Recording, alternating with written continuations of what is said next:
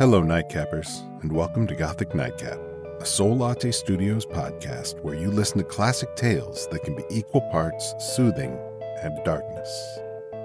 I'm Jamie Olson, and I'll be reading Many Waters Cannot Quench Love by Louisa Baldwin. So get comfy, light some candles, pour something to drink, or maybe even fall asleep. However you want to relax and listen. We begin.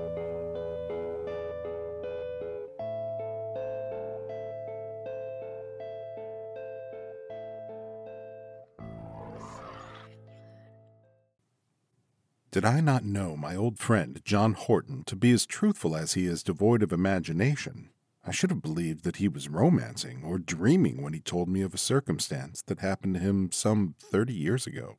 He was at that time a bachelor, living in London and practicing as a solicitor in Bedford Row.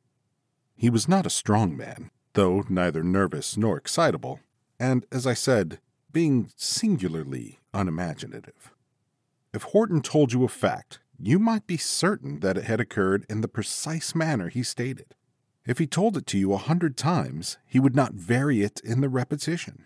This literal and conscientious habit of mind made his testimony of value, and when he told me a fact that I should have disbelieved from any other man, from my friend, I was obliged to accept it as truth. It was during the long vacation in the autumn of 1857 that Horton determined to take a few weeks' holiday in the country. He was such an inveterate Londoner, he had not been able to tear himself away from town for more than a few days at a time for many years past. But at length he felt the necessity for quiet and pure air, only he would not go far to seek them. It was easier then than it is now to find a lodging that would meet his requirements, a place in the country yet close to the town, and it was near Wandsworth that Horton found what he sought, rooms for a single gentleman in an old farmhouse. He read the advertisement of the lodgings in the paper at luncheon, and went that very afternoon to see if they answered to the tempting description given. He had some little difficulty in finding Maitland's farm. It was not easy to find his way through country lanes that to his town eyes looked precisely alike, and with nothing to indicate whether he had taken a right or wrong turning. The railway now runs shrieking over what were then green fields. Lanes have been transformed into gas-lighted streets, and Maitland's farm, the old red-brick house standing in its high-walled garden, has been pulled down long ago. The last time Horton went to look at the old place, it was changed beyond recognition, and the orchard in which he gathered pears and apples during his stay at the farm was now the site of a public house and a dissenting chapel. It was on a hot afternoon early in September when Horton opened the big iron gates and walked up the path bordered with dahlias and hollyhocks leading to the front door, and rang for admittance at Maitland's farm. The bell echoed in a distant part of the empty house and died away into silence, but no one came to answer its summons. As Horton stood waiting, he took the opportunity of thoroughly examining the outside of the house. Though it was called a farm, it had not been built for one originally. It was a substantial 4-story brick house of Queen Anne's period, with 5 tall sash windows on each floor, and dormer windows in the tiled roof. The front door was approached by a shallow flight of stone steps, and above the fanlight projected a penthouse of solidly carved woodwork. On either side were brackets of wrought iron, supporting extinguishers that had quenched the torch of many a late returning traveler a century ago. Only the windows to the right and left of the door had blinds or curtains, or betrayed any sign of habitation. "Those are the rooms to be let. I wonder which is the bedroom," thought my friend as he rang the bell for the second time. Presently he heard within the sound of approaching footsteps. There was a great drawing of bolts, and after a final struggle with the rusty lock, the door was opened by an old woman of severe and cheerless aspect. Horton was the first to speak. "I have called to see the rooms advertised to be let in the house." The old woman eyed him from head to foot without making any reply. Then, opening the door wider, nodded to him to enter. He did so and found himself in a large paved hall lighted from the fanlight over the door, and by a high narrow window facing him at the top of a short flight of oak stairs. The air was musty and damp as that of an old church. "A hall this size should have a fire in it," said Horton, glancing at the empty, rusty grate. Farmers and folks that work out of doors keep themselves warm without fires," said the old woman sharply. "This house was never built for a farm. Why is it called one?" inquired Horton of his taciturn guide as she opened the door to the sitting room. "Because it was one," was the blunt reply. "When I was a girl, it was the manor house, and may be called that again for all I know. But 30 years since, a man named Maitland took it on a lease and farmed the land, and folks forgot the old name and called it Maitland's Farm." "When did Maitland leave?" "About 2 months ago." "Why did he go away from a nice place like this?" "You are fond of asking questions," remarked the old woman dryly. "He went for 2 good reasons. His lease was up, and his family was a big one. 9 children he had, from a girl of 22 down to a little lad of 4 years old. His wife and him thought it best to take him out to Australia, where there's room for all. They were glad to go, all but the eldest, Esther, and she nearly broke her heart over it. But then she had to leave her sweetheart behind her. He's a young man on a dairy farm near here, and though he's to follow her out and marry her in 12 months, she did nothing but mourn, same as if she was leaving him altogether." "Ah, indeed," said Horton, who could not readily enter into details about people whom he did not know. "So this is the sitting room. It's large and airy, and has much furniture in it, as a man needs by himself. Now show me the bedroom, if you please." "Follow me upstairs, sir." And the old woman preceded him slowly up the oak staircase, and opened the door of the back room on the first floor. "Then the bedroom that you let is not over the sitting room?" "No, the front room is mine, and the room next to it is my son's. He's out all day at work, but he sleeps here, and mostly keeps me company of an evening. I'm alone here all day looking after the place, and if you take the rooms, I shall cook for you and wait on you myself." Horton liked the look of the bedroom. It was large and airy, with little furniture in it beyond a bed and a chest of drawers, but it was delicately clean and silent as the grave. How a tired man might sleep here! The walls were decorated with old prints in black frames of the Rake's Progress and Marriage à la Mode, and above the high carved mantelpiece hung an engraving of the famous portrait of Charles I on a prancing brown horse. "Those things were on the walls when the Maitlands took the place, and they had to leave 'em where they found 'em," said the old woman. "And they found that sword, too," she added, pointing to a rusty cutlass that hung from a nail by the head of the bed. "But I think they'd have done no great harm if they'd sold it for old iron." Horton took down the weapon and examined it. It was an ordinary cutlass, such as was worn by the Marines in George III's reign, not old enough to be of antiquarian interest, nor of sufficient beauty or workmanship to make it of artistic value. He replaced it and stepped to the windows and looked into the garden below. It was bounded by a high wall enclosing a row of poplars, and beyond lay the open country, visible for miles in the clear air, a sight to rest and fascinate the eye of a Londoner. Horton made his bargain with the old woman whom the landlord had put into the house as caretaker, pending his decision about the disposition of the property. She was allowed to take a lodger for her own profit, and as soon as Mrs. Belt found that the stranger agreed to her terms, she assured him that everything should be comfortably arranged for his reception by the following Wednesday.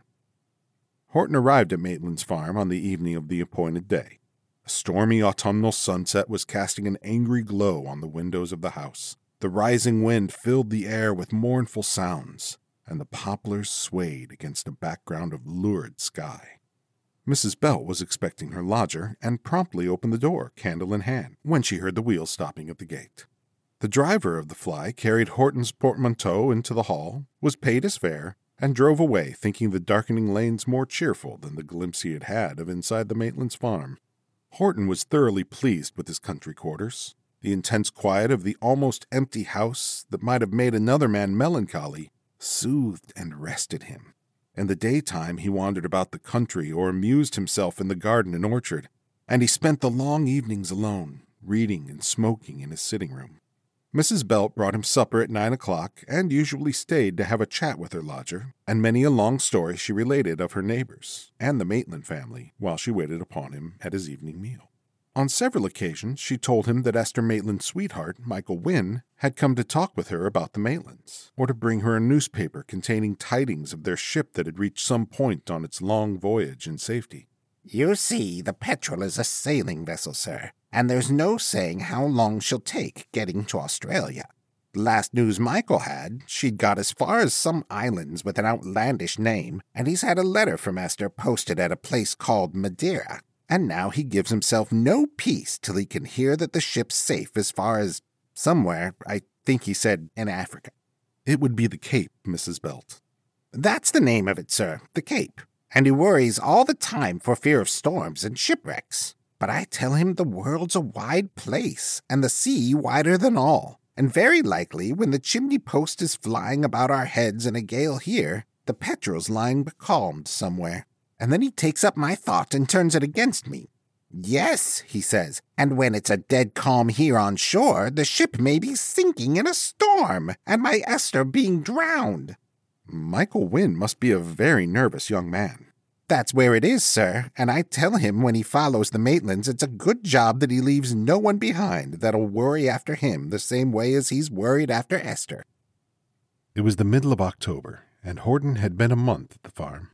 The weather was now cold and wet, and he began to think that it was time he returned to his snug London home, for the autumn rain made everything at Maitland's farm damp and moldy. It had blown half a gale all day, and the rain had fallen in torments, keeping him a prisoner indoors. But he occupied himself in writing letters and reading some legal documents his clerk had brought out to him, and the time passed rapidly. Indeed, the evening flew by so quickly he had no idea it was 9 o'clock when Mrs. Belt entered the room to lay the cloth for supper. "It's stopped raining now, sir," she said as she poked the fire into a cheerful blaze. "And a good job, too. For Michael Wynne brings me word that the Wandle River's risen fearful since morning, and it's out in places more than it's been for in years. But there's a full moon tonight, so no one need walk into the water unless they've a mind to." Horton's head was too full of a knotty legal point to pay much heed to Mrs. Belt, and the old woman, seeing that he was not in the mood for a conversation, said nothing further. At 10:30 she brought her lodger some spirits and hot water and his bedroom candle, and wished him good night. Horton sat reading for some time and then made an entry in his diary concerning a day which there was absolutely nothing to record, lighted his candle, and went upstairs. I am familiar with the precise order of each trifling circumstance. My friend has so often told me the events of that night, and never with the slightest addition or omission in the telling. It was his habit, the last thing at night, to draw up the blinds. He looked out of the window, and though the moon was at the full, the clouds had not yet dispersed, and her light was fitful and obscure. It was 20 minutes to 12 as he extinguished the candle by his bedside. Everything was propitious for rest. He was weary, and the house profoundly silent. The rain had stopped, the wind fallen to a sigh, and it seemed to him that as soon as his head pressed the pillow, he sank into a dreamless slumber. Shortly after 2 o'clock, Horton awoke suddenly, passing instantaneously from deep sleep to the possession of every faculty in a heightened degree, and with an insupportable sense of fear weighing upon him like 1,000 nightmares. He started up and looked around him. The perspiration poured from his brow, and his heart beat to suffocation. He was convinced that he had been waked by some strange and terrible noise that had thrilled through the depths of sleep, and he dreaded the repetition of it inexpressibly. The room was flooded with moonlight streaming through the narrow windows, lying like sheets of molten silver on the floor, and the poplars in the garden cast tremulous shadows on the ceiling.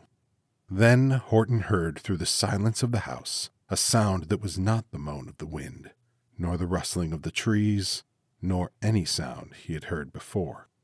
Clear and distinct, as though it were in the room with him, he heard a voice of weeping and lamentation, with more than human sorrow in the cry, so that it seemed to him as though he listened to the mourning of a lost soul. He leaped up, struck a match, and lighted the candle, and seizing the cutlass that hung by the bed, unlocked the door and opened it to listen. So far as all ordinary sounds were concerned, the house was silent as death, and the moonlight streamed through the staircase window in a flood of pale light. But the unearthly sound of weeping, thrilled through heart and soul, came from the hall below, and Horton walked downstairs to the landing at the top of the first flight. There, on the lowest step, a woman was seated with bowed head, her face hidden in her hands, rocking to and fro in extremity of grief. The moonlight fell full on her, and he saw that she was only partly clothed, and her dark hair lay in confusion on her bare shoulders. "Who are you, and what is the matter with you?" said Horton, and his trembling voice echoed in the silent house. But she neither stirred nor spoke, nor abated her weeping. Slowly he descended the moonlit staircase till there were but 4 steps between him and the woman. A mortal fear was growing upon him. "Speak, if you are a living being," he cried. The figure rose to its full height, turned and faced him for a moment that seemed an eternity, and rushed full on the point of the cutlass Horton involuntarily presented. As the impalpable form glided up the blade of the weapon, a cold wave seemed to break over him, and he fell in a dead faint on the stairs. How long he remained insensible, he could not tell. When he came to himself and opened his eyes, the moon had set, and he groped his way in darkness to his room, where the candle had burnt itself out. When Horton came down to breakfast, he looked as though he had been ill for a month, and his hands trembled like a drunkard's.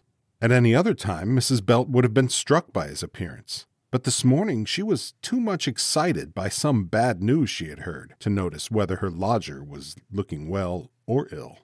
Horton asked her how she had slept, for if she had not heard the terrible sounds that wakened him, it still seemed impossible she should not have heard his heavy fall on the stairs.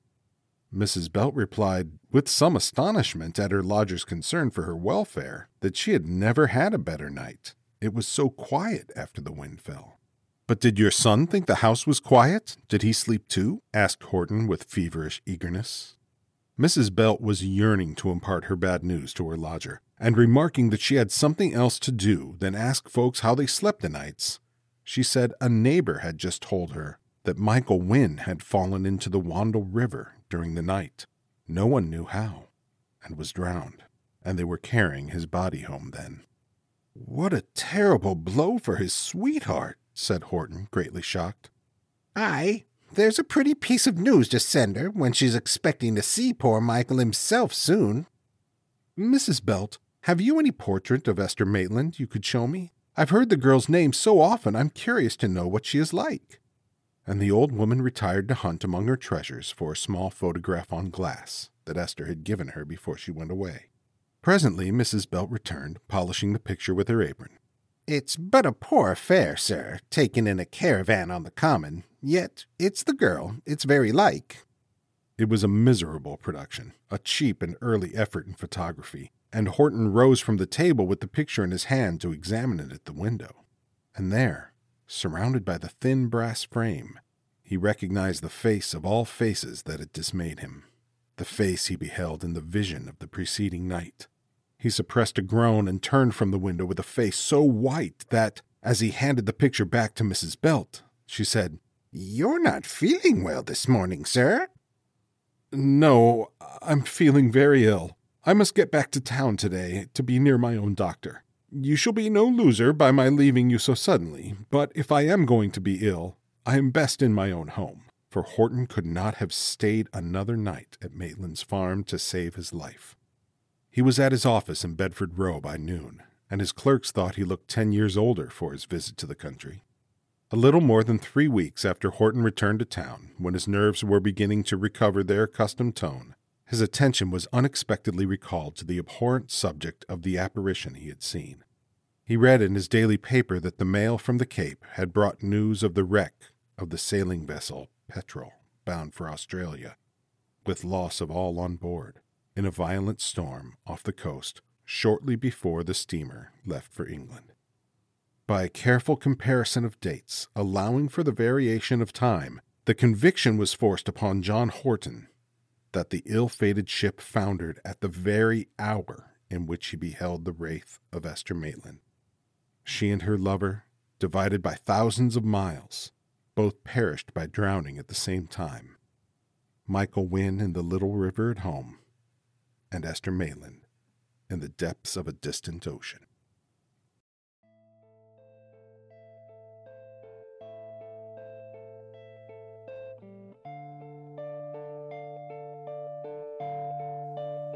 That was Many Waters Cannot Quench Love by Louisa Baldwin. And thank you so much for joining me. Your response and support to this podcast has been amazing, and I'm so happy to share with you some of the stories I love to read. If you enjoy this podcast, please follow, rate, and review it to help others find us. Also, you can check out our website at solattestudios.com for more information on upcoming story schedules. If you're listening on Spotify, I'd love to hear your ideas for stories to read in the survey on this episode's page.